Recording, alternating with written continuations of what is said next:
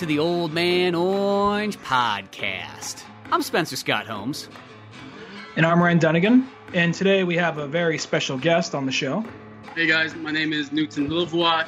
I'm the creator of Crescent City Monsters. Currently it's a webcomic, but we're running a Kickstarter to actually print chapter 1 right now. And Crescent City Monsters, like I know I've mentioned this on the podcast for about, I don't know, I guess about the last year or so. I remember I discovered it when you were on like page 12 or 11 or something like that. We ran into each other on Twitter, and then it's just like, hey, you want to check out my comic? I'll check out your comic. And we just kind of connected from that point on. And then even if I have my video on, I actually have that poster that I won from you on my back wall. So whenever anybody's on the podcast, they always see it. Oh, yeah, that's great. Yeah, I totally forgot about that poster. I think that was page 7 or something. Or was it the first page? No, it's like page 8 or something, because it's the part where once the little kind of troll creatures come by, and then the Grunch. The Grunch, and then he summons all the snakes behind the motorcycle, and it's kind of like popping over, there's like cobras and stuff. It's that one. Okay, yeah. Yeah, that was a pretty cool one. Oh, it's really awesome. And I mean, like, I've always just said, like, I've told people this whole time, it's like, man, if there's a comic you gotta check out, Crescent City Monsters. The artwork, if anything, will blow you away. It's just that awesome. And I've loved it this whole time. I can't wait. I pre-ordered on your Kickstarter the single issue, like, physical copy of it, and I bet you that's gonna be amazing once in print. Great, yeah, thanks a lot. Yeah, the artist is Giancarlo Bernal. He is amazing. He's got to be one of the best artists around, not just in indie comics, but just in general. His grayscaling work is amazing. Well, I love a lot of his character design, just the way how the band looks, the way how Jonas looks, just like I think he does a good job of balancing out, like making it look cool and stylish, as well as making it look really creepy and scary with some of the monsters, and like a lot of the horror images that you use, like when all the snakes that are coming out of the cop's mouth and ears and all that. Yeah. It's I'm glad you mentioned that, because the first few pages, I was like, wow, Gian is really great. He's an amazing artist. But that scene with the snakes, I was kind of a little worried, because I was like, man, can he pull this off? Can he make it seem like, can he make it seem realistic, scary, and not too overdone at the same time, but he actually he did such a great job at pulling that scene out. I mean, if you think about it, when you look at that, there's an incredible amount of snakes coming out of this guy's mouth, but it doesn't look like it's like something that's just overdone. You know what I mean? Yeah. I see what you mean, because like it doesn't have like, though there's copious amounts of detail in the work, but you never get that kind of like lost in the lines. Because sometimes you get some kind of art, and it like even if it looks really good, but there's almost like so much lines and so much detail now that you almost kind of lose sight of what's kind of going on. The balance here is really awesome. Yeah. Now where? Really. I was just gonna say, where did you find him at? I think you mentioned this before on the Comic Central podcast, but. Yeah, I found him at a DeviantArt, I believe. Wait, no, take that back. I always say that. So I think I first saw him as an artist on one of the Kickstarters. I had a bat. I think it was The Last Days of Kevin. It was either Ronin or The Last Days of Kevin. He had drawn both of them, but I can't remember which one it was. And so then when I saw him again on DeviantArt, I was like, oh, okay, this is the dude that did The Last Days of Kevin. And I reached out to him. I asked him to do a couple of commissions, and one of them was a monster. So because, since the theme is monsters, I wanted to make sure that the artist really had an eye for drawing monsters and really liked drawing monsters. And when he came back with this this version of the Grunch, the original Grunch, the Grunch that we have now is a lot different than the original version. Mm-hmm. So he came back and he just knocked it out the park. I mean, I should make it a one of the stretch goals, because the original Grunch, the monster itself is really amazing. But once I saw that, I was like, this is the dude right here. This is the guy I need to be working with. Oh yeah, most definitely. It's like that kind of artwork. Like I would not even say it's indie. It is like as professional as you can get. Like indie would almost be like not that there's anything against indie, but like that almost feels like if you told somebody that, they'd be like, oh okay, so it's gonna have a little bit of a homemade look. It's like no. It tops a lot of those Image and Dark Horse books and even Marvel and DC stuff. Like it's got just a great look, and it just draws you in instantaneously. There's no way that from page one that you're not ready to go for this story. And then to top it all off, the story itself's amazing, the characters are cool, the monster design's fantastic. It's just an all-around awesome book. Yeah, Oh, go ahead, sorry. No, I was just saying thanks. Oh, what I really like about the book is when you first open up on the house, you see some signs, you're like, I can't read that. Oh, whatever. It must be just scratched off or used up or whatever. And then as it goes on, like, oh, that's their spell. That's like whatever pops up whenever they say a spell. And I like how it slowly progresses into becoming more and more fantasy based and horror based. At first, like, okay, I'm just gonna go out and play with my band tonight. You don't worry about it. And like, all right, no magic. All right, no magic. And then the owls start talking to him. And I kind of like that you don't have the whole thing about like, oh, it's a talking owl. It's like one of those things like, oh, this guy knows the drill. He's been doing this. We're moving on. Oh, cool. And then when the cop pulls him over and, you did like fantastic job of just like wanting something horrible to happen to this cop right there. And then that shot is just such a great payoff when you see the amount of detail. Like, I think that's probably my favorite shot in the whole book. Just his mouth just jarred open with all the snakes falling everywhere and then flies off. He's like, oh, that damn kid got me again. Oh, darn meddling kids. Yeah, I'm glad you appreciate that because that's exactly what I was trying to go for, because as I was doing the scenes, I wanted to establish first, like, his family life and his home life. And so I put a lot of thought into the house, how the house is going to look. Even that post with the symbols, I was hoping that people caught that and, kind of like scratched their head and was like, what? This doesn't look like regular writing. What is that? And kind of just like notice that and pay attention. And then I wanted to kind of build on what's a normal world to Jonas, but kind of like show how different it is. So like that sign was one of them. The fact that he was talking to the owl and the raven is another.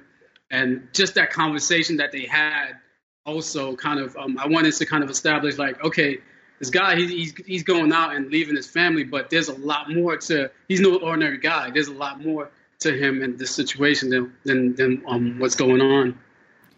What I like about it a lot is it leaves enough to question, but I think sometimes when people try to establish a world, they spend too much time breaking down every little thing. And I like that it just gets enough across, like, oh, okay, so he knows magic. Okay, there's something more to him. We don't know what that is yet, but I'm sure we'll find out. And because I think sometimes people just focus way too much on like, wait, how does that owl talk? Oh, you're special lineage. What do you mean? And I just like how this just blows past that and just like try to keep up. Yeah. I always think of sometimes like some of the 70s Marvel comics are kind of like that. They're like, well, let's stop and talk for a bit and explain what's going on. It's just like, especially some of the X-Men ones. It's like, okay, we could like speed this up just a little bit. It's got a great story going on, but we don't need an explanation of like why Nightcrawler's powers work the way they do every single moment. I know you're catching somebody up, but still. Yeah. I try not to handhold the audience too much. I give them enough information so they understand what's going on, but only enough so they understand the scene, like and no more, because like you said, it kind of just like goes back to just it's just a little too much information that you really don't need at that time, Yeah. Mm-hmm. It's just I like how it kind of just drops you off almost like in a day in the life. And then next thing you know, you're kind of going along and things happen and it's like, it doesn't ever stop for it. They just kind of, there's a story element. Oh, okay, cool. Animals talk. Oh, cool. Magic's here, and so on as it goes on. And then boom, all of a sudden the monsters come and problems arise. And now there's like, somebody's got to pay for something. And that's kind of how we get. And it's like in one issue, you get the perfect amount. You never felt like you were waiting. It wasn't like one of those ones where it's like nothing happened till the very end. No, the whole way through the pacing goes nice.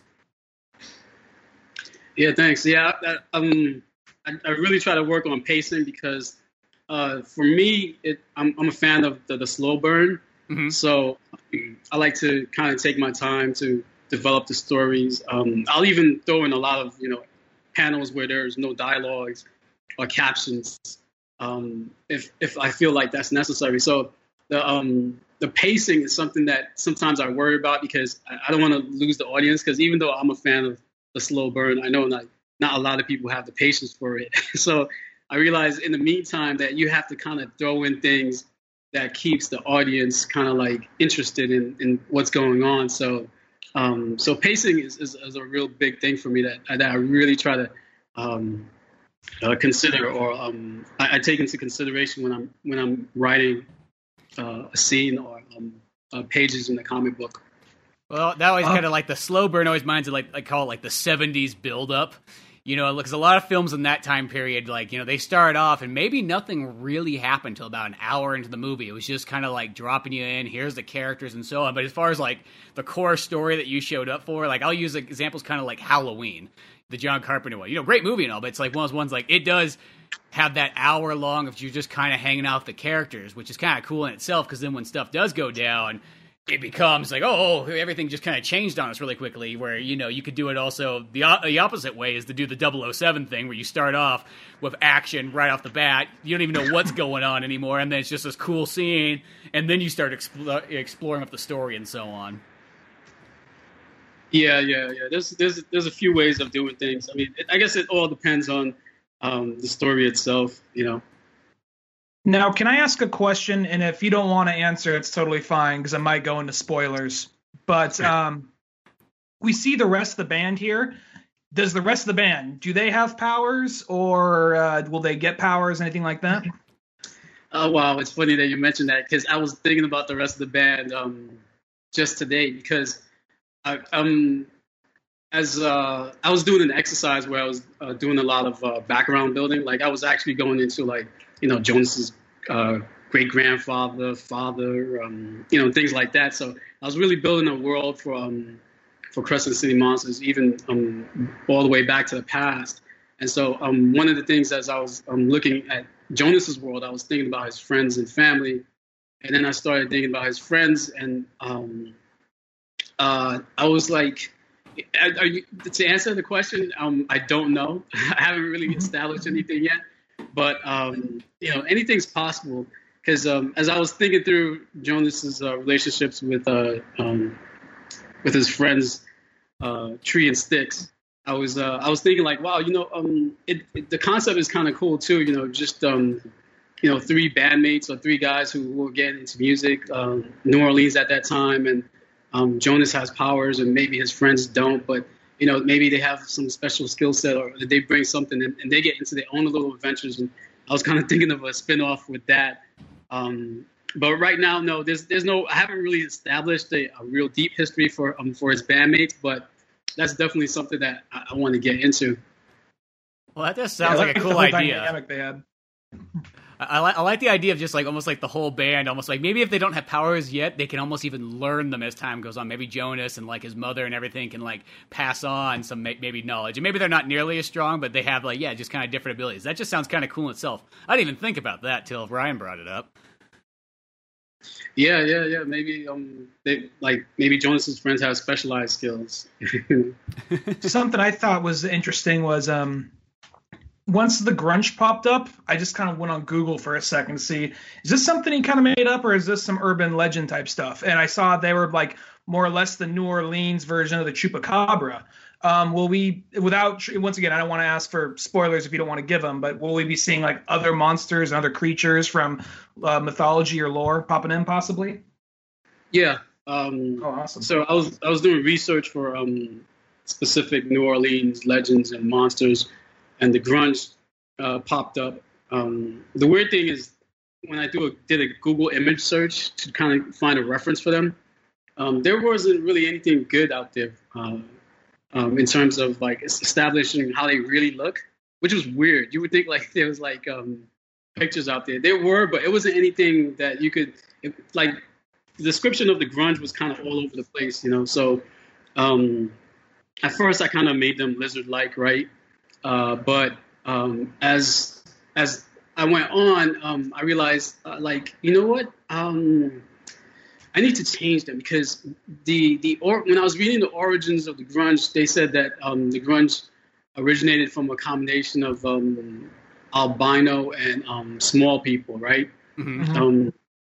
So as I was thinking about it, I was like, you know, I need them to kind of reflect that kind of history. So then we ixnayed the original design of the grunge, and we went with what you see now, which to me made a lot more sense and was easier to play with in terms of giving them a storyline. Because now, once again, Gene did a really good job at designing them, and then when he did Queenie, I was like, this is excellent.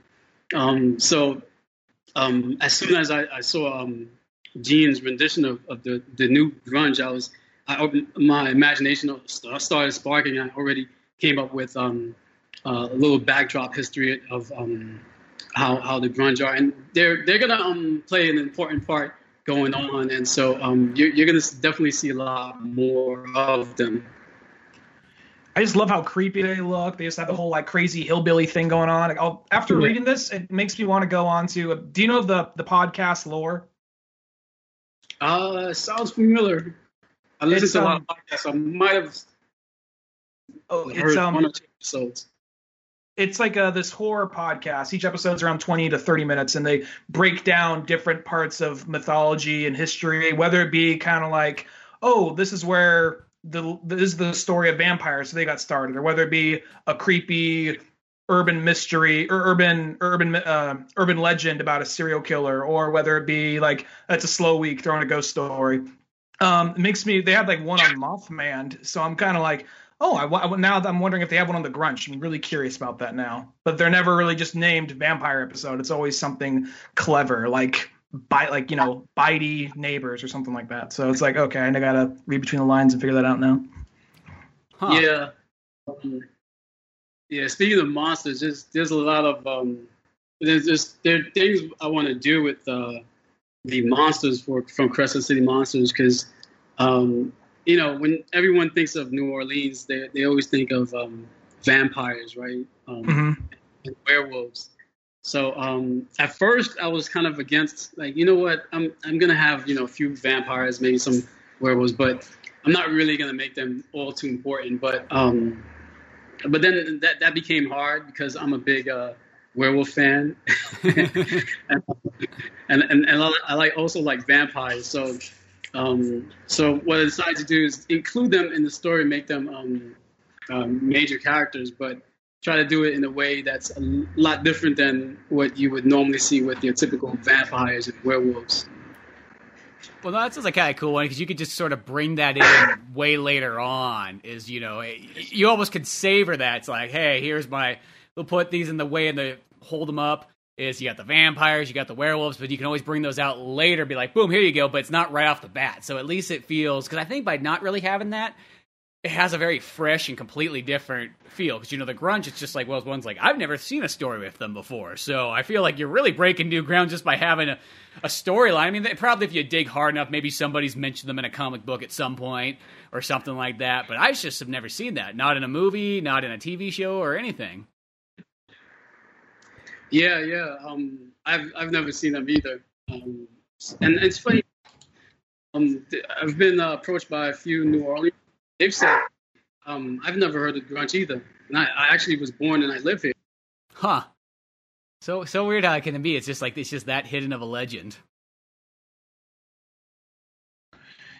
So regarding other monsters you plan on using, is it, because I'll be honest, the only ones I really know about was werewolves and vampires. And I know there's other things in the South. Like, I think Maryland has the pig lady or something like that. And I want to say somewhere in Virginia, they have like Mothman. But beyond that, though, a lot of the stuff more in the South kind of got by me. What's some other ones you're planning on bringing on? Well, I was thinking about it, and one of the things I wanted to do was having some sort of sea creatures, because the Mississippi River is right there, and there, Louisiana is right there by the water. So, I figured like, hey, it seems natural to have some kind of water monster, right? Water related monster. So I definitely want to do that. And because they're close to the bayou, I want to create a couple of monsters that are like related to the bayou area also. So those are a couple of the interesting monsters that I'm thinking about adding to the story. Well, if anything, it just sounds like a way to mix it up. Yeah, it just sounds like you got all kinds of choices of what you can use in there, and just the scenery itself. Great looking place as always to kind of like have any story happen. But now, how long has this process been for this issue? As I said, I know that we met, a year ago. It seems like by now, or something like that. And I know that it's just been, you know how kind of creative projects go. But when did you first start putting this together? Started, I think April of last year. So It's been over a year. Yeah. It took about 8 years. No, not 8 years. I'm sorry. It took about 12 months to do the 32, not 32, the 26 pages that you see online right now. For the past few months, we've kind of been on a break, but we're definitely going to pick up the pace once the Kickstarter is over and done with. And now, at this point, where's that Kickstarter at? Because that thing has just climbed real quick. Right now, let me take a quick look. Let me go online and see where it is. Last time I checked, it was over 4,000. We just hit over 4,000. Okay, so we're at $4,038. Wow, I'm just so impressed at how fast that went up. I mean, in 2 days, nice work. It was already over 2,000. It seemed like in 48 hours. Yeah, we were funded in less than 48 hours, which was really cool. I thought I jumped on there early, and I was already like a couple hours behind, and you were already above 100 at that point. Yeah. It was that was really exciting. That was overwhelming. That was an awesome feeling. To know that so many fans and really it was a lot of people who already knew about the project that pushed it to that amount. It wasn't really a lot of new readers to the webcomic who pushed it to the amount. I would if I had to guess, I would say at least maybe 70% of it was fan based. Mm-hmm. So that was pretty great. I'm just curious because there's all those. There's the Indiegogo and Kickstarter pages to see explaining what the thing is, and seems like 80% of them have the ukulele and the whistling. We're going to here to introduce you to an amazing new project. I'm just trying to imagine that version of that for this right here. But congratulations on that, though, man. Yeah, thanks. Actually, did you guys get a chance to watch the video on the Kickstarter page? I actually didn't get a chance to see it. I actually, the second I saw, I just pre-ordered, but then I went back and watched it later on because I want to see what his video is, actually, out of curiosity for a comic book. Yeah, Does it have the ukulele? No, it's like it's like out in the woods, and I kind of like this. The camera's like spinning around, and it's like black and white. It reminds me of almost like an old movie we would have shot like in high school, like that kind of look. It's like, let's go out to the woods and shoot something. Yeah, exactly. That's what I kind of was going for. That what's that movie? I forgot what it was called. It was maybe this was like 10 years ago. Was it Blair Witch? Yeah, the Blair Witch Project. Oh, Blair Witch. That kind of yeah. I wanted to kind of go for that feeling of the Blair Witch Project in the intro. But yeah, that was like my third time doing the video, because that was the third version, because I had different versions, and the other versions I was kind of like sitting down like, hey guys, my name is Newton, and but I was like, oh man, this video really doesn't feel like me. So I said, I just took my iPhone and a selfie stick, and I went to like a local park, and I was like, you know what, let me just do it here, and then I'll make it in black and white, and so and it turned out pretty good.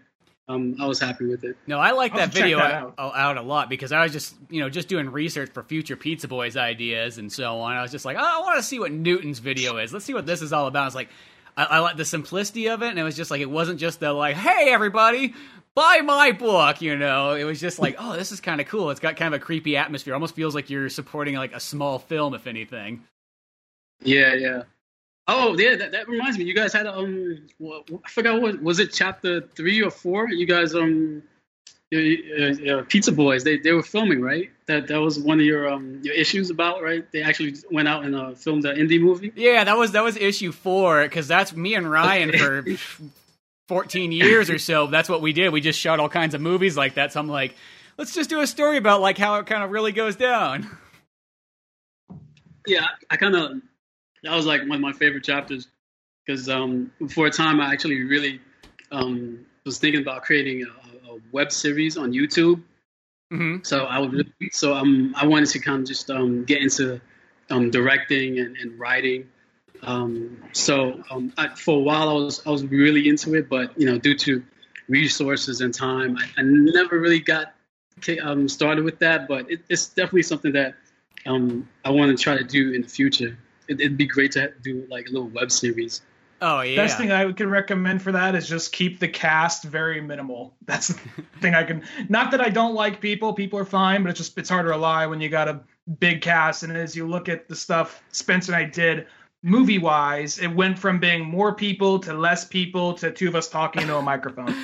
Yeah, it's just one of those ones, like, I love making movies, but that was always the hardest part. It just seemed like the second that you kind of got to a certain point, there were so many people that they like the idea of making movies, but they don't want to put the time and effort into it, and that's what made it kind of tough. And then that's where me and Ryan, we just switched to doing animation, because it's like, hey, we can do all the characters, and we can do all the work ourselves, and we technically don't need anybody else, so it just made it sort of easy. And then comic books, I feel, is like almost like even another step of like simplifying it just a little bit more, just like, you could get a story out in a decent amount of time. You could do it by yourself. You could do it as a team. You could do it as a tiny team. There's a lot of variables and nice options that I like about comic books just for that reason alone. Yeah, you're right. If you're a writer and an artist, you've got the best of both worlds. You just do everything yourself, right? Or if you're just a writer working with artists, even that's still not bad because it's just you two. But yeah, you're right. It's very difficult once you have more than two people to just start working with a lot of people and coordinating things. And like you say, sometimes people they lose that inspiration, or they lose that energy that they first had, and so things slow down. They don't take it as seriously as they did before, and yada yada. People aren't always as dependable as you'd like them to be. So especially when you pay them in beer and pizza.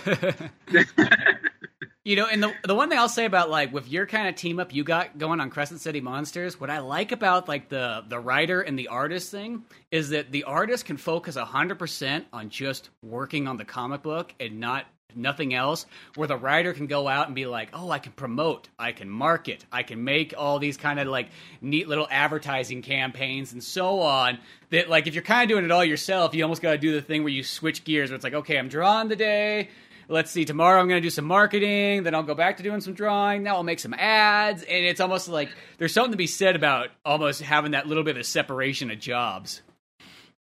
Oh yeah, it definitely makes it easier.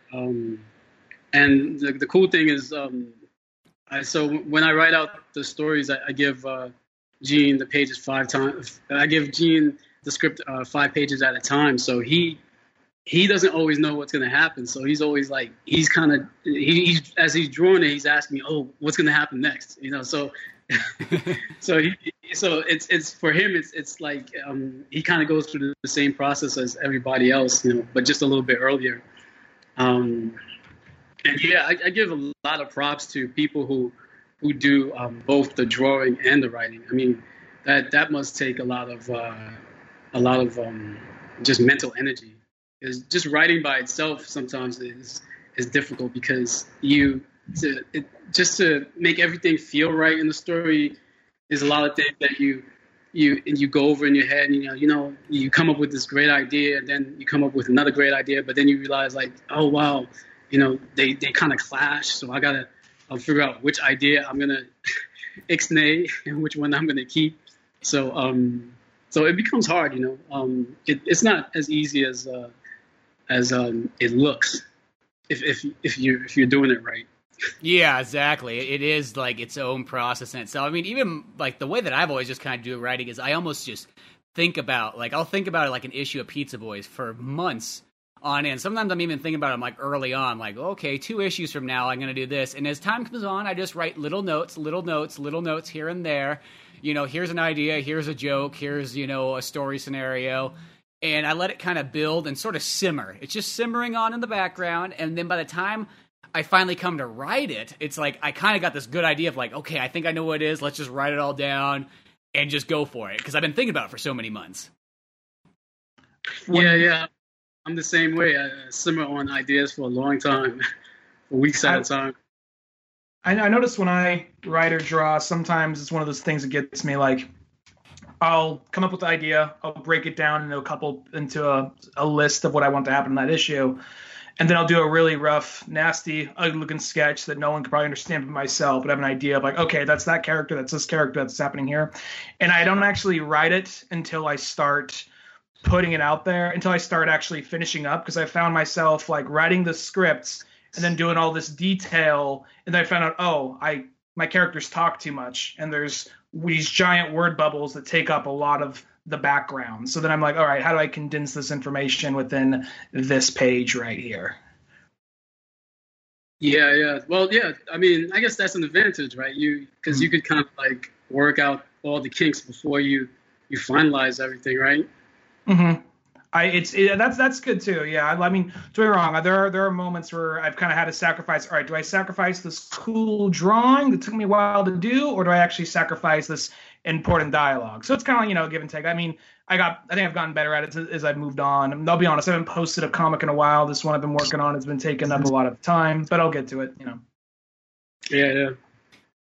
But I also want to ask too, because since you had such a good Kickstarter run, like what was your whole marketing strategy throughout the last year of just really getting the book spread out there, and going across the advertising? Because I always feel that in the comic book world is kind of like the lost art that people never seem to bring up so much. I mean, you can look for 1,000 books on how to draw. You can look for a good handful of comic books on how to write and things like that. But the marketing and just kind of like, because comic books is its own beast. It's similar to a movie. It's similar to an animation. But at the same time, it still has a completely different kind of like way you go about things. Yeah. The one thing that I learned about marketing is half of what you're selling is only whatever the physical product is, the product or service. The other half is really yourself. So you really have to put yourself out there too. So normally I'm not the type of person who I'm an introvert. I'm not the type of person who's like, all right, what's the next podcast I'm going to do?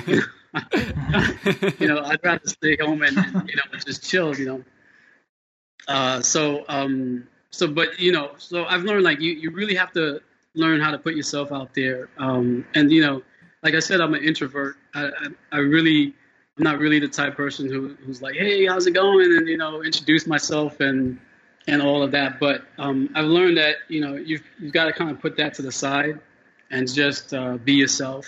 Put all your whatever makes you self-conscious and whatever social anxieties you have, you're just gonna have to kind of push past that.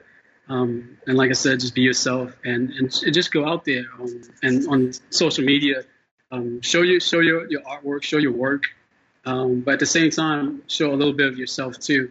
So people get to know you, because they'll love the product, but they'll even love it more if there's an actual human associated with it.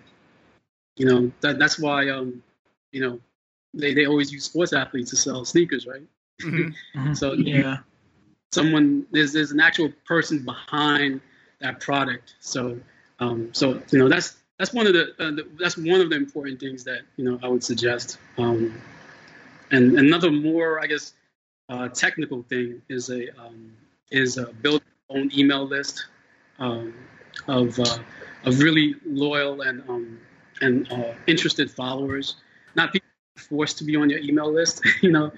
So even if you only have 50 people, just as these people keep opening your email and responding to you, that's good because you can always build from a strong base, you know. So those are the two quick things that I could think of in terms of marketing. There are a few more things, but the podcast might turn into 2-3 hour podcast if we go into that. Yeah, that's the thing. I've done that before. The marketing aspect is such an animal in itself, and I'm just trying to get more and more into it because you think you got an idea of it, but then next thing you know, it goes deeper and deeper down the rabbit hole. Oh yeah, it does. And you're right. It's always something that you got to learn. Little things, even the copy, right? Or let's say you put a post on Facebook, right? The words you use are important. You have to use to actually get people to like or connect to that or do some kind of interaction. Those specific words you use are really important. So it's not like you can just write anything you want and you'll actually get a response. Even on that micro level of just copy for social media text is important. So when you think that every little thing that you do, say, and write has to be considered, there's a lot to learn. Oh yeah, it's just especially when it gets down to keywords and certain trigger words and how to kind of spread it out and just interacting. And I don't know, I've just learned myself too. It's just you can post your comic book and things like that, but then it's almost like if you got just kind of your other interests that you can sort of put up there too, and it interweaves together where it's like, hey, I'm watching this movie. Hey, what do you guys think about this? And then, hey, here's this cool video game, and here's this other comic book I read, and then, by the way, here's my comic book, too. And then we kind of go back and forth. Yeah. It's like you have to figure out a smooth way to engage them with regular conversation and, include some talk about your product. And, what I've kind of learned, too, is that I don't know what it is, but something about a lot of times people that create comic books are not the most social creatures compared to podcasting, and I'll even say video and so on. Because I just noticed I almost have to when I'm talking about somebody's book, and I like to write a lot of reviews for them on Comic Central and so on, and try to help people out. But I noticed a lot of other people, it's it almost blew their mind at that idea. There was a point where I was asking people, I'm like, hey, I will literally go out and buy your book and review it. All you gotta do is come by and grab my book and so on like that. We'll just do a little review swap. And it was just that there was people kind of stopped for a second, wait, what? What's going on? And, a few people would reply to it, but not as much as if I asked podcasts. If I went and asked a bunch of podcasts, I'd be like, hey, I'm going to do a listen and I'm going to give you guys a review on iTunes or Spotify or anywhere like that. You would have 75% of them jumping at that, if not all of them. And I feel like the people, if they missed it, it was only because they weren't online at the moment. That's interesting. So you're saying podcasts are more extroverts? Yeah, well, because podcasting just seems like it's everybody seems unless you get a podcast where people are kind of to themselves. Most of the time, everybody's so willing to help. It's a very helpful, group oriented kind of area. I've noticed. It's just people want to jump on each other's shows. Everybody's spreading the word of their own show, but the group is a lot stronger. Where I don't know if comic books. I think everybody's kind of a little bit more in that reserve state where they're working on their comic book at home, and then they wait. It's ready. It's out there. Okay, let's go back and let's do that again. Hopefully, people will see that one I just put out there, and they don't have that natural kind of I don't know. Podcasting just feels like you sort of got to be kind of out there. I guess you can talk into your microphone all day long and never really talk to anybody else, but it's different how you just kind of meet just different groups of people.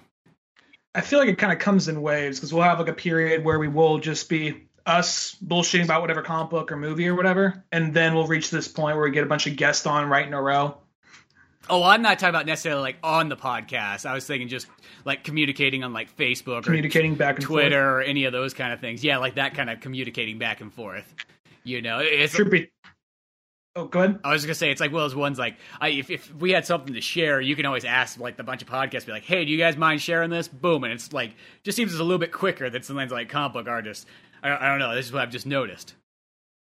Mm-hmm. Well, yeah. Go ahead. Sorry, I didn't mean to interrupt, but I wanted to say that I tend to notice that comic book creators are more of a reserved and introvert, so they might be something to what you're saying.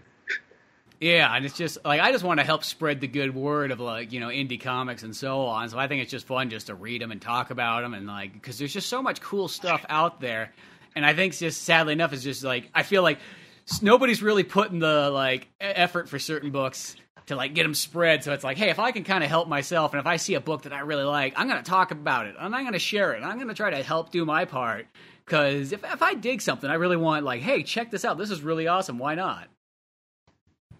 Yeah. And I appreciate all the support you've shown me. You've been really supporting me on Twitter.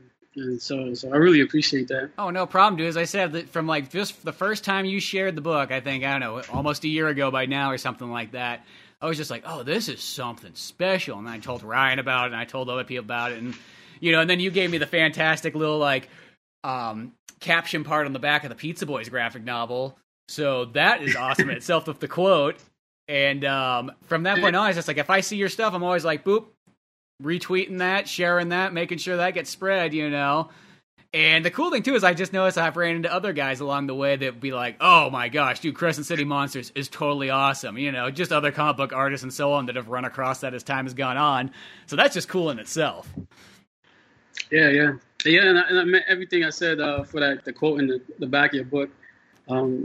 Stuff is really funny, and you know, I'm really into like really like gritty comic book stuff, like, you know, lighthearted stuff is not my thing. But I mean, I was laughing out loud when I read your stuff. I love the characters too, man. It reminds me of it's like when I read the issues, it's like a throwback to like the late 1980s kind of feel. Like, you know what I mean? I don't know if I'm coming across, but like like in the 1980s, you had all these like high school movies and movies about teenagers and all the crazy things that they did. So reading the series kind of reminds me of that. Well, gives me that. It's when you say that, it's like the whole idea, like when I wrote Pizza Boys as a movie script, you know, and me and Ryan worked on stuff together and so on. And the goal at first was to make it like a teen comedy, you know, just like those 80s movies, just like the 90s and 2000 ones that were coming out at the time. And that was kind of the goal. And then it sort of got shelved for a while, and we did all kinds of other projects. And then when coming back to comic books, I'm like, you know what? I could do something in comic books, just make the characters a little bit older and just kind of have one where it's more about like hanging out. It's got all my interests I like podcasting and comic books and classic movies and classic video games. And I feel with Pizza Boys is I really don't see anybody else out there with a book that's similar to that one. You know, it's even kind of hard for me to even like sometimes like, because, you know, like a lot of comic books are, you know, comedy is almost kind of rare in comic books, oddly enough. I mean, you got comic strips, but you don't have a lot of like comic books that are comedy as much. Yeah. It's to speak on both Crescent City Monsters and Pizza Boys, I think they're both pretty. And I'm not just saying this because I'm in one of them, but I think it says to both of them that, like, you know, kind of first off, they're both black and white, and I think that it's something that comics really kind of need right now. Just because, don't get me wrong, I love Marvel and I love DC, but after a while, there is some stuff that when they try to get dark, and there is stuff like, oh, wow, that got really fucked up. But a lot of the time, though, it feels very kind of like, I'm not really that worried because I know these characters are coming back. I know that they got a long franchise. Batman's been around for 80 years. So when someone dies, they're not really dead most of the time. So something like Crescent City Monsters, I'm not sure how long you want it to go on, if it's going to be an ongoing, long continuous series, if you have a couple graphic novels planned. But I really don't know what's going to happen. So I think series like that are really needed right now, and especially with the art design and the way it looks and just how sleek it is, yet it has that whole 1950s horror thing going on, and the monsters actually look terrifying. And where Spencer, like he said, there's not a lot of comedy, like he said, comic strips, but not a lot of graphic comedy comic books right now. Yeah, that's true. I guess I think one of the things is it's probably hard to do that, to write comedy, and, you know, I actually have it be funny, you know, issue after issue. I guess, you know, because that's a real hard skill set, to make people laugh. That's I think to me that's even harder than like writing something gritty. So I think that might be the reason. Like to really have a really funny book, it's probably a lot harder. Yeah, I don't know. That could be the case, and I've heard that my whole life. My whole life, I've always heard that, like, oh, comedy's the hard genre to write, and so on, like that. And that always threw me off because I just remember just being like in high school, I'd be like, well, if we're gonna make a movie, we better make it comedy because if we try to make it serious, it's just gonna seem stupid. So we'll always have comedy elements in there. So I just got so used to doing that, and then I started meeting people from all other countries and stuff, and I'd be like, oh, like, well, yeah, comedy's the hardest genre. Like, what? Hardest genre? And they'd be like, well, what'd you make? And they'd be like, oh, here's this badass action movie I made. Oh, well, geez, we would have never thought to make that. We would have been like, oh, no way, that's gonna look cool. Yeah. I guess it goes to show you that some things are easier to others, than I guess depending on your personality or the type of person you are, And I guess in your case, it's easy to make comedy. Well, and I think, too, like, if I went to try to draw something serious just in my own art style, like, I feel like that would be the hard sell. It'd be like, well, there's something serious going on, but it's got kind of goofy-looking artwork, even though, I'll say this, I have run across many books, that, you see in, like, an Image comic or somewhere like that have kind of maybe a little bit goofier artwork, but they have almost a serious story going on, and that almost could be a kind of a neat combo, too, at the same time. Yeah, dude, you should do that. That would be crazy. Like, if you had a serious, like, comic in your style, just take it, ultra seriously in your comic book. That might work. It could be. But then they'll be like, wait a minute, there's something to this. I have this one friend who I wish he made it, but he backed out of it. He was a much better artist than I am, but he backed out of it. Like, I don't know. And I don't want to say the entire thing because I don't want to give his idea away, but he had this idea for the comic itself is very intense and very serious, but it was like a very obscure character. It was kind of like, think of Batman, but his gimmick was butterflies. And the thing is, he was just this dude that was just jacked, just ripped, and he was very dark and brooding and very serious, but his whole thing was butterflies instead of bats.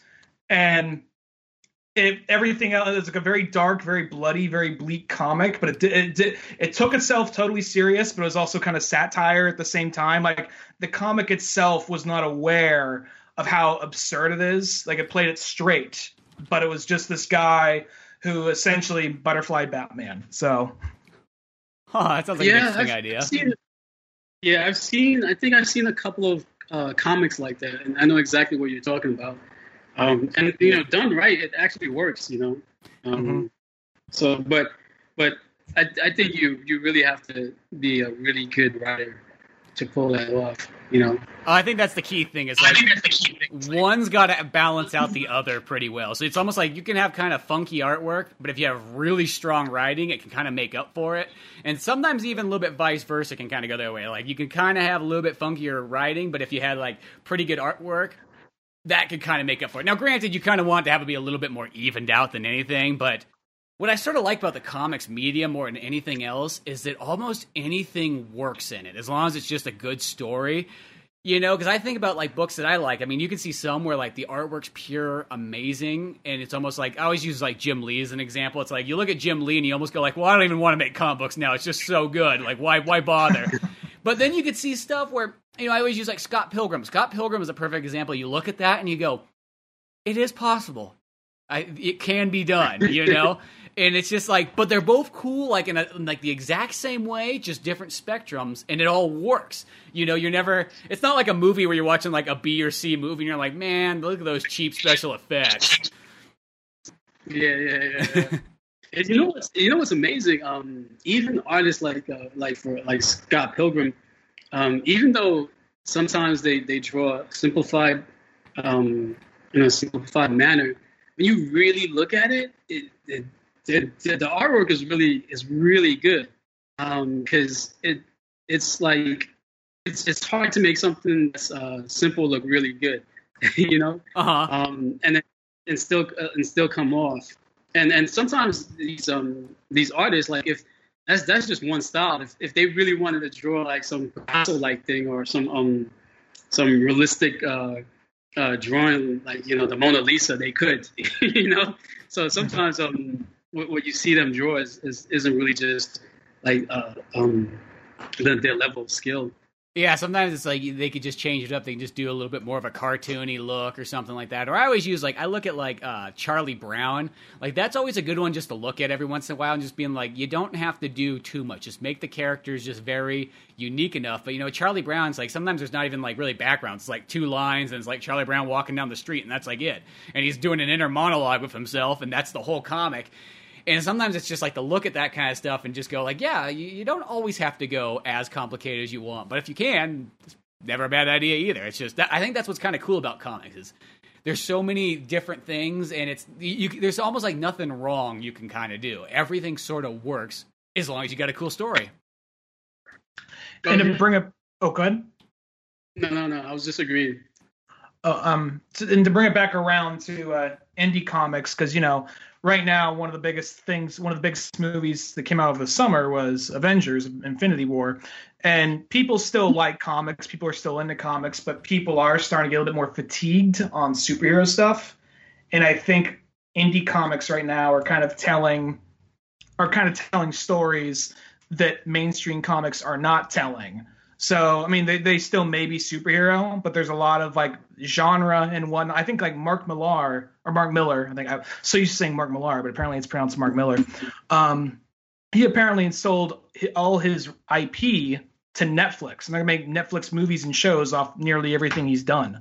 So it's kind of at this point like, oh, now they're going on to indie stuff I'm sure Marvel and DC will always be there, but they're now moving on to indie stuff. And regarding like art style, it's kind of interesting when you see something like Scott Pilgrim and you saw how simple the artwork was, but then how accurate it was to the movie. Yeah, it matched well. Yeah, I didn't realize Mark Miller sold his rights. I knew he was in talks of producing the movie, his comic books into film and TV, but I didn't realize he sold the rights to Netflix. That's bank right there. I'm sure he's definitely a millionaire right now. Hire for the rest of his life right there. I mean, I'm hoping. I mean, I think Huck is getting a movie. I think Reborn. They're in the talks of that. That's the one I really want. Reborn. And then American Jesus, which I've never seen, but I was always curious, or never read, but I was always curious about. Yeah, I think places like Netflix or platforms like Netflix, they're attracted to the indie comics because a lot of the indie comics aren't superheroes. They're a lot more than that. So it's easier to sometimes just put it on TV. You don't have to pay for guys flying around, special effects or anything like that. So, but still, you still have a great story that translates into TV. So, I think the indie world, if you really produce something that has a great story, and that's out of the norm, I think platforms like Netflix they'll start looking for IP to purchase. And I could definitely see that happening a lot more. Well, and I think too that like there's going to be, because there's been kind of a while where like there's always superhero movies, but there hasn't been sort of like any like third party kind of comic book movies. I mean, the only thing I can think of last year was there was Atomic Blonde. That was like the one big one.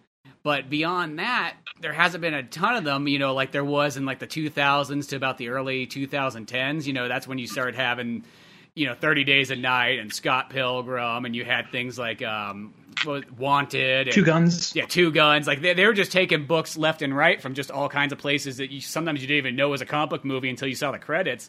I think it's going to come back around, though, and they're going to start being like, okay, superheroes are cool, and we'll keep those going and so on, but let's dip back into that other pocket, universe of all these other, whether they come from Image or Dark Horse or IDW, or they come from, like, true indie places where you start getting, the non-publisher type books, and they start pulling those ideas again and seeing what happens. Yeah, definitely. It's going to be an exciting, I think, next few years for indie creators, because I think a lot of what independent people are doing now is getting better. I think everyone's kind of just improving the craft, you know, and so I think it's going to start building a bigger audience. And for indie people, we don't need billions of people, you know. You just need to support yourself. You just need a few thousand people, hardcore fans, and you can make a living. So I think the more people that we have, you know, the bigger the actual market for creating indie comics will be. Yeah, and plus when you look at comics right now, a lot of mainstream comics are trying to almost mimic indie comics. I mean, I loved Matt Fraction's run on Hawkeye, but it was trying to be very indie with the whole style it had to it. And yeah. I think Marvel and DC recognizes that. In fact, isn't DC supposed to? I think they're opening a new publishing line, right? That supports indie creators. They used to have Vertigo, which was which is like DC got a small cut, but it was all character owned. And then Why the Last Man sold like crazy.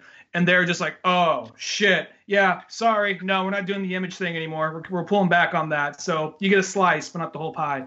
And now they have Young Animal, which is kind of linked to the DC universe. Like it shares a spot with DC, but it's kind of like what Vertigo used to be. But I don't know if it still has the whole creator-owned thing. I mean, because they still have Doom Patrol and other characters in there from old publications. Yeah, Young Animal's just kind of that's just sort of like an offshoot of just DC.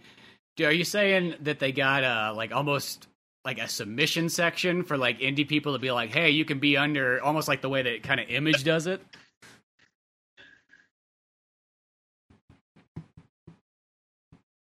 Is that the idea? I think we got static. Oh, here we go. Oh, hi. There we go. Little Skype error there, I guess. Skype doing what Skype does. But Newton, are you saying that there's almost like they're doing like a submission thing for DC, like where it's be like, hey, submit your work, you know, your indie comics, and then, you know, you could be kind of almost, I guess, how Image sort of does it, or Oni Press or something like that. Yeah, I thought maybe I misread it, but a couple of months ago I thought I saw an article about that. So, but I could be wrong. I thought that's what DC was saying.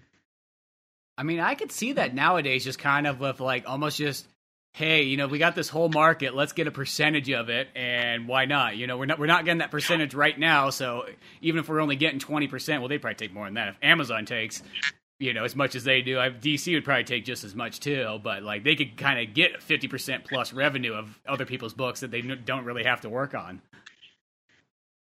Oh, that would be pretty awesome if DC started doing that. I'm going to look into that now. Yeah. Hypothetical question here I have for you, Newton. Let's hypothetically say that someone from Hollywood wants to make Crescent City Monsters. Would you prefer it be a movie, TV show, and if you could, what director? Definitely TV show. Director, wow. Oh man, I really don't pay attention. I don't really pay attention to directors. To be honest, I'd like to direct it. Oh, there you go. Best choice, probably.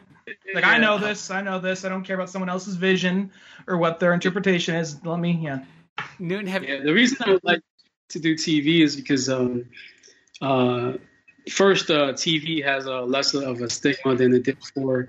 Because I'm not sure if you guys, I'm not sure how old you guys are, but back in the days, if you were a movie star, you never did TV. Like once you hit the movies, you like if you appeared on a TV series, that meant your career as a movie star was going downhill, right? Like they I don't know if you ever noticed, but they never ever went from doing movies to a TV series. But now it's flipped. You have movie stars actually doing TV series, or actually appearing in TV series. So that kind of blows my mind, and that's a really big shift if you think about it. The fact that just maybe like a decade ago, actors would they would be like, oh, what appear on Netflix? No, a Netflix movie. No, this. I'm, Denzel Washington. That will never happen. Look, Will Smith did a Netflix Yeah, Will Smith did one, and I thought it was a pretty awesome movie. I mean, I'll say this. I would have liked it that much more if I could have saw it on the big screen, but it's still cool just to see that, like, oh yeah, and Brad Pitt did one too on Netflix. So go figure. There's the two biggest actors doing Netflix. Yeah, so that's crazy. So I think the whole TV series thing is gotten a lot more respect in terms of storytelling. So based on that and the fact that you can kind of stretch out the storytelling as opposed to limit yourself to just only like a couple of hours for a movie, I would definitely make Crescent City Monsters a TV series. Now to add on, especially if it's something like Showtime or HBO, something like that. Yeah, I mean, the network used to matter. Like, before it was like, AMC. Who's going to watch a movie on AMC? But then, The Walking Dead came out and AMC blew up. Uh-huh. So now it almost doesn't even matter which network you appear in. You could appear in the Food Network. You could blow up.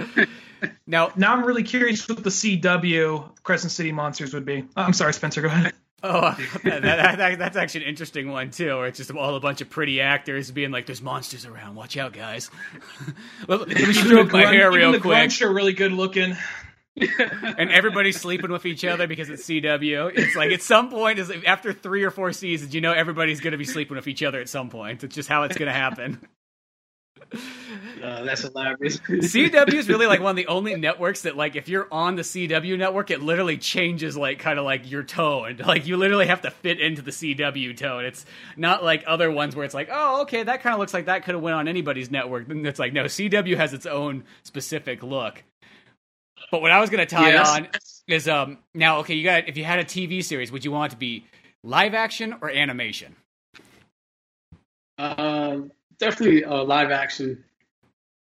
Because like I said, I like to direct it myself. So, and I know you could direct animated movies, but I'd definitely love to direct live action instead. I know that's how I feel. It's like if Pizza Boys, it's like I would love to just direct episodes, because I mean, like, I write it like a sitcom, so I feel like it could either go as like almost like in that kind of movie comedy, but if it was a sitcom, I feel like you could work it really well there. Have you ever had any guys come up to you and saying they want to write a screenplay based off of your comic? No.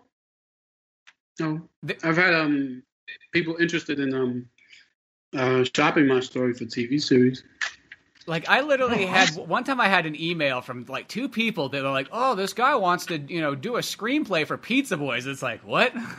Screenplay? Like, that seems kind of goofy. I mean, like, it was like, and I remember I just asked him questions like, okay, is this guy just like hunting around or whatnot? And it's like, oh, he literally read the book, and it was up by like issue 3 at this point. And I thought it was kind of like, oh, that's interesting.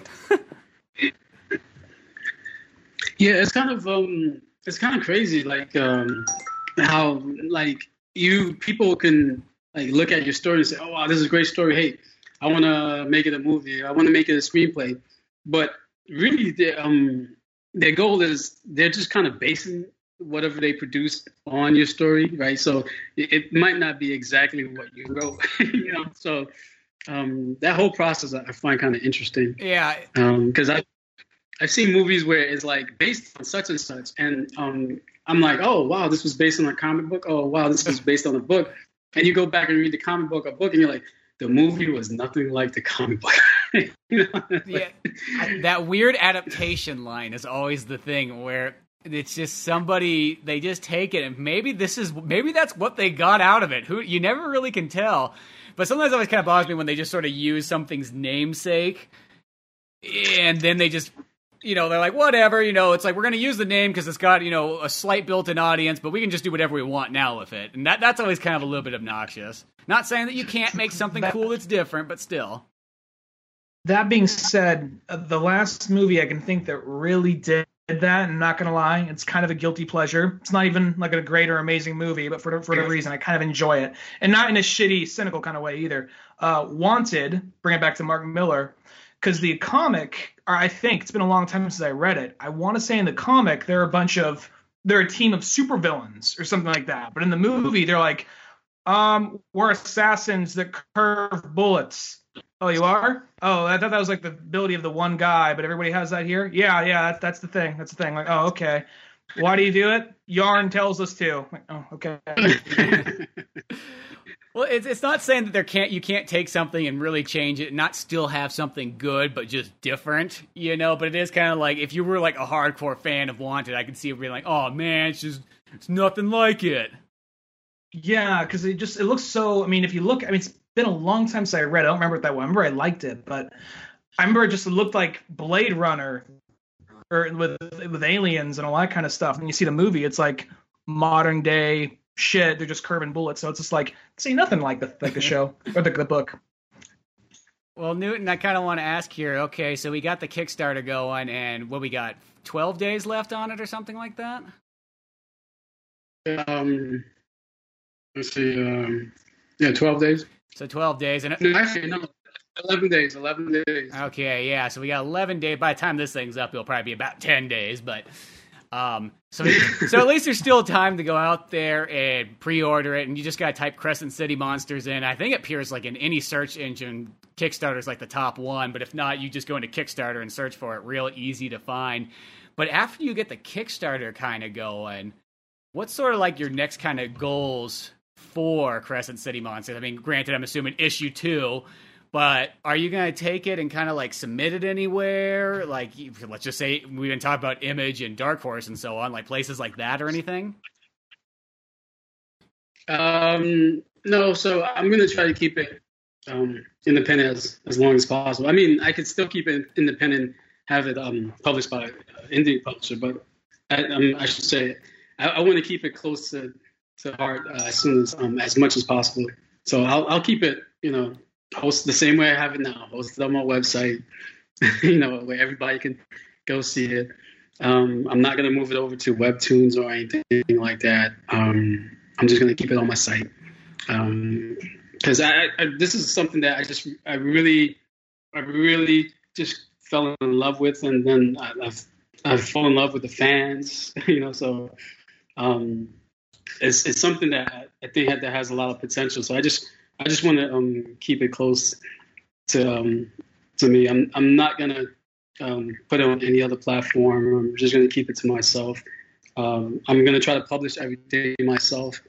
My ultimate goal, I would really like, is I don't want to even do a chapter 2. The next thing I want to print is just a graphic novel that would just end a story arc. If I could do that, that'd be great. But that might take some time, and I'm not really a patient guy. so I might, there's a good chance that there may be a chapter 2 instead of a graphic novel. But if Gian and I can bang out, 80 pages in the next 12 months, look out for a graphic novel. Well, that'd be pretty sweet just to have that just ready and rocking. And the nice thing about keeping it just like literally independently published is, one, like, you do collect more money that way. There's no middleman. It's all you. You have 100% control over it. Nobody's going to be like, well, let me tell you, I think this cover would look a little bit better if it had a clown on it. What do you think? It's like, whoa, there's no clowns in the story. Yeah, but, clowns are in, Didn't you see that It movie? It's like, whoa, that's not what we're going for, but... Kids like the Joker. Yeah, kids like the Joker, But so you do. There is something to be said about keeping it like 100% indie. Is you have 100% control. The profits all come to you. There's nobody in between. Nobody throwing in their 2 cents.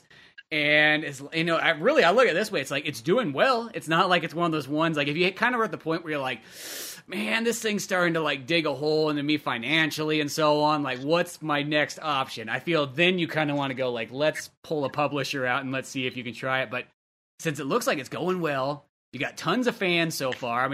I just look at how that Kickstarter already went, and it's only going to climb even farther, I feel, as it keeps going on. I think as the word spread along, and anybody who's read it, I think, passes along to their other comic book friends. So I think, if anything, it's working out great. Yeah, thanks. Yeah. I totally agree. And another reason why I'll keep it indie is I really like the business part of it too. So I know some creators, artists and writers, they really don't like doing the marketing, going out to the cons and all that, constantly. And independent publishers provide them a way of getting marketing done, and they still focus on their story and artwork, right? Mm-hmm. Which is great, because a lot of people really aren't into that whole business and marketing part. But I like that. I really enjoy that part, even though it's super duper hard and frustrating. It's still something that I don't mind doing and that I really like. Plus, you learn how to handle money. You learn how to handle your brand. The two most important things. So I don't mind handling the business part of it. Well, then it's like the more you learn about it, just the easier it'll become as time goes on too. So it's like what's hard at first will become, moderately easier as it goes on. So is that also the next goal too? Is kind of like to start doing the con circuit and just hitting places up? Since now you got issue 1, you can have it in print. Be like, boom, here it is. Come check it out. Come grab a copy. Yeah. Oh man, I don't know. It's like I'm not sure if I want to do.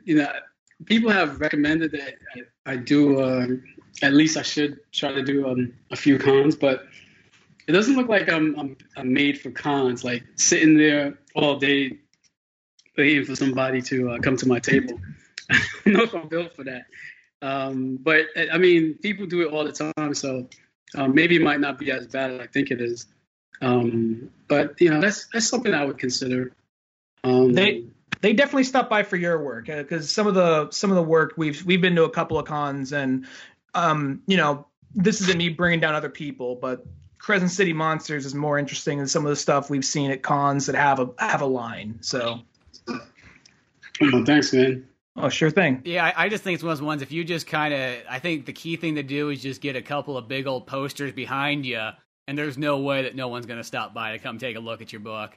So I think you should try it out anyways, because they are kind of fun in a weird way. They're time consuming, and they always cost a little bit more money than you think they would. But I look at it kind of like it's a good way to sort of advertise just that extra way, beyond just the social media and so on. You can maybe meet some people face to face, meet some other comic book creators too, and other artists, and kind of like pass business cards back and forth and kind of help each other out. So there's something to be said about the Comic-Cons, I feel like this day and age, you might be able to get away by never doing them, but at the same time, it wouldn't hurt to do them. And as I said, I think your books would sell like hotcakes.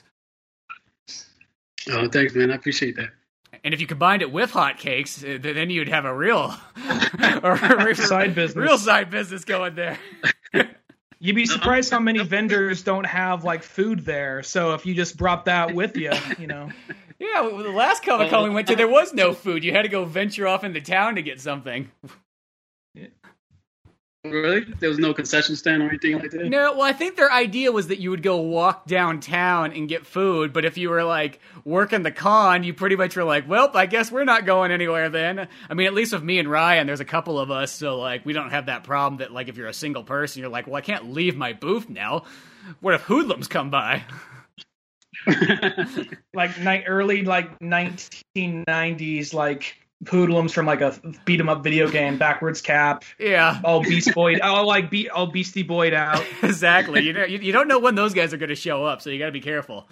But beyond that, though, it's like it was kind of weird, but no, I think you should do it. I think it'd be fun, and I think as long as you just had a couple of like either a banner or something to just let people see it from the distance, there's no way they would not come up and want to talk to you.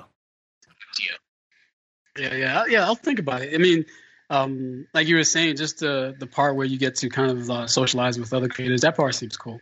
Yeah, because every single time we've done it, like this is the sad part though, is it seems like every con we've been to, there's only been like maybe 2 or 3 other comic book creators there, but all of them have been great people, fun to talk to. They got cool work, and you get to swap stories and so on, and kind of get an idea of like what they're doing and how their stuff goes. But still, just fun in itself. Yeah, I definitely gotta check it out. I'll probably maybe do since I'm in New York, maybe next year I'll do a New York Comic-Con. Well, you probably got a bunch of cool like places you can kind of go to. You probably got the New York Comic-Con, but I bet you there's a bunch of small ones that kind of appear around it. And I'd even say, like, I tell this to people, like, I'm like, even like something like anime cons, I know people go like, well, my stuff's not an anime. It's like, yeah, but anime con is really the same thing as Comic Con. It's got more anime than comics, but those are even sometimes fun ones to try, and they cost a lot less, and sometimes it's amazing how crowded they are too. Yeah. I've thought about it. I was like, there should be a lot of overlap between the fan base. Yeah, and then you also got the horror cons, and so I mean, it's a whole market and world in itself. But I just I can't see how they wouldn't do well there. You know, if anything. Yeah, and the cool thing about New York is they have a couple of big comics, and that's a pretty big shop right there. So like a lot of guys come and sign books there, and so even if I could do some promotional things there, that'd be cool. Oh yeah, so I mean, it's just the old next wave of business. It's not just creating another issue or a graphic novel. It's like, oh, how do I expand now, and what's the next avenues to go to? But just stacking them up, I think that's just totally the way to go. And yeah, just cool stuff all around. Very cool. But just to let everybody know, I know we said you could look that up on Kickstarter, but Newton, where else can they find everything of yours, and what's the easiest stuff to do to get a hold of you, get a hold of a comic, you know, grab a physical copy and all that fun stuff? Well, so let's start off with the webcomic itself. So if you're interested in reading the webcomic, it's online for free. Chapter 1 is online for free. You can go to dreamfurycomics.com. That's spelled DREAMFURY comics.com. And you can catch me on the social media. Tag name is Dream Fury Comics, both on Twitter and Instagram. And right now, if you want to get me, check out my Kickstarter page. You can just go to my Instagram or Twitter profile accounts, and the link is right there. Or you can lead to crescentcitymonsters.com, and it'll redirect you to the Kickstarter page. Or like Scott mentioned, you can just type in Crescent City Monsters in Kickstarter, and it'll actually appear. Those are the ways you can reach me and read my webcomic. Well, cool. I'll make sure to put all those links, too, in the little description down below the podcast to make it even easier to get to all that fun stuff. But other than comics, like, you got any other, like, little projects going on or anything fun as we kind of wrap up the show here? Just City Monsters. I have a couple other comics that I'm working on, but, you know, I haven't really talked about them much. But since I'm almost getting ready to wrap up Crescent City Monsters Kickstarter, I might as well start marketing those now. And there's a story that I'm working on with another writer, a co-writer, Thomas Gormans, working on an interesting version of Lee Harvey Oswald. So the story is about it's a spin on Lee Harvey Oswald and the assassination of JFK and how and why it happens. So I'm going to keep it at that because I don't want to say too much because we're still working. And then I'm also working on another story based on Hercules. It's kind of a reimagination of Hercules. So it's going to be interesting. It's a twist. I like to twist things around, so it's a twist on Hercules, and it's going to be based. They're going to be a few historical characters, I mean, actual historical characters who are actually main characters in the story too. So that I'm looking forward to getting that story done too. So those are the two other stories that everyone kind of should look out for. I'm trying to like spread myself across different genres. You know, some people recommend that you stay in one genre because then, you know, you kind of known as, you know, I don't know, the horror person, and then you can go there and spill into other genres. But, you know, I'd rather just spread myself and just, you know, make some really good, interesting stories. Well, both those sound pretty awesome right there. Thanks. Oh yeah, those sound great. And I personally think that spreading yourself amongst multiple genres, I always thought that's the way to go. I even think it doesn't matter what it is, whether you're doing comic books, whether you're doing movies, whether you're doing even music. I always think it's interesting when you can see a band and it's like, oh, they're not just one locked in genre. They literally can do all kinds of stuff and it works. It's okay. It's, So I think it's great to have a couple other ideas. I know me and Ryan keep talking about a couple books that we plan on not really probably drawing ourselves just because, there's not enough time to do both Pizza Boys and Into the Dirt and draw another book. But we'll write a script that we've had for a while and then try to get somebody to kind of draw it. And then at least we can have multiple books kind of coming out simultaneously together and have that kind of fun stuff too. Yeah. But cool, dude. I'm glad you came on the show and got to finally talk. I know we talked about this for years about coming on the podcast and everything like that. And I was like, well, once that Kickstarter comes, we'll just do it and it'll all tie in nicely and hopefully boost a little bit more extra sales and all that fun stuff. But till then, you can always check out oldmanorange.com for more comics, podcasts, animations, movies, and more. And I'm Spencer Scott Holmes. And I'm Ryan Dunnigan. And Newton, thank you so much for coming on the show. Oh, well, thanks for having me on. It was fun talking to you guys. Oh, yeah. It was fun talking to you, man. And then, before we all leave, I want to say, this is Newton, you're going to be the first guy for this. We're doing our hashtag countdown to 400 because we're coming up on our 400th episode, and this is 380. Wow, congratulations. That's big. I mean, some podcasts never make it up to 100 episodes. Yeah. That's huge. We're very persistent. We are. We're like the one thing. We might not be the greatest podcast out there, but boy, we'll do an episode every week for you, no matter what. You got that guarantee. We're the cockroach of podcasts. They may not want us, but we show up anyway. We're hard to get rid of. Yeah, literally our last. You guys are good. Thanks, dude. Our last episode was our 6-year anniversary episode too. So. Wow, congratulations. So we've trucked along, so that's what we're doing. We're doing countdown to 400. We'll try to make each episode feel kind of special, and then, just by having a guest, not just, I guess not just me and Ryan. We'll have somebody else kind of more interesting to talk about, too, and we'll talk comics and fun stuff, but thanks, Newton, for coming on. And then everybody, make sure you grab Crescent City Monsters, buy a copy, get a physical copy. That will make your day when you get that physical copy in the mail. I actually was holding off on reading the book, and I only read it because we were going to do the podcast. Like, I stopped at like page 15. I'm like, I'm just going to wait. I want to see it in physical copy, and that's how I'm going to experience it. Even though I did kind of spoil myself, I guess, by just reading it up just so we can do the episode. But it will be so awesome, especially if you didn't even touch the comic book and you just looked in like, the artwork looks cool, that story sounds neat, and you grab yourself a physical book and that comes in and you open it up and it's just magic in your hands. Grab one of those, go to the Kickstarter. There's a bunch of other cool stuff on there too. Like, not only can you get, the digital and the physical copy, but it looks like you got stickers and all kinds of like bonus items and cool stuff like that. Yeah. There's a whole bunch of cool things. In fact, surprisingly, the most expensive reward tier that we had already is sold out. Oh my gosh! I got to go in and create some more top tiers. I think I'm gonna create some tiers that kind of go into the hundreds of dollars to help out the funding.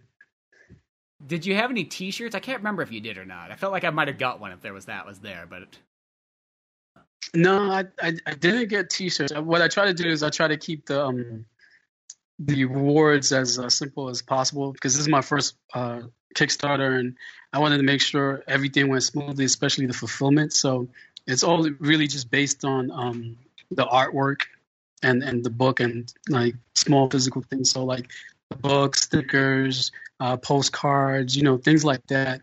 That's easy to package and won't take up a lot of bulk. And I wanted to keep it on that level because even with T-shirts, I mean, it sounds simple, but you still got to order the T-shirt design, get different sizes, and so I wanted to make sure fulfillment went as smooth as possible. So I try to keep it as simple as possible. So a lot of the rewards are based on that. Well, yeah, and that's probably the smarter way to do it, because really probably the easier way to do T-shirts would be to do them later down the line and just do them as like a Teespring or a T-Chip or one of those sites where they can do all the printing for you and so on, and it's just like the sizing, and it's not like you got that inventory sit in your house like if you're doing Kickstarter and so on, but Right, exactly. But other than that, though, make sure you guys go there. Check out Crescent City Monsters. It's totally awesome. Like, guaranteed, like, one of the best indie comics you can possibly read. Grab that today. And then other than that, though, we are out of here. Later, folks. Thanks, guys. Thanks again for listening to the Old Man Orange podcast. Be sure to check out oldmanorange.com for more podcasts, comics, animations, videos, and a whole lot more. You can easily support the show by buying something from one of our Amazon links on the website or in the show's description itself. Doesn't cost you a penny, but every single thing you buy from there just by using that link to take you to Amazon helps us out a bit. You can also really help the show out, though, by spreading the word the good old-fashioned way. And rate and review us on all the sites that you find this podcast. Anything from iTunes to Podbean to Newgrounds, YouTube, you name it. Any little bit helps. Give a sub and share it to your friends, family, any jamoke you see out on the street. You let them know about Old Man Orange Podcast. And be sure to check out the Old Man Orange comic book, Pizza Boys, on both Amazon and Comixology. Till then, we'll see you some other time.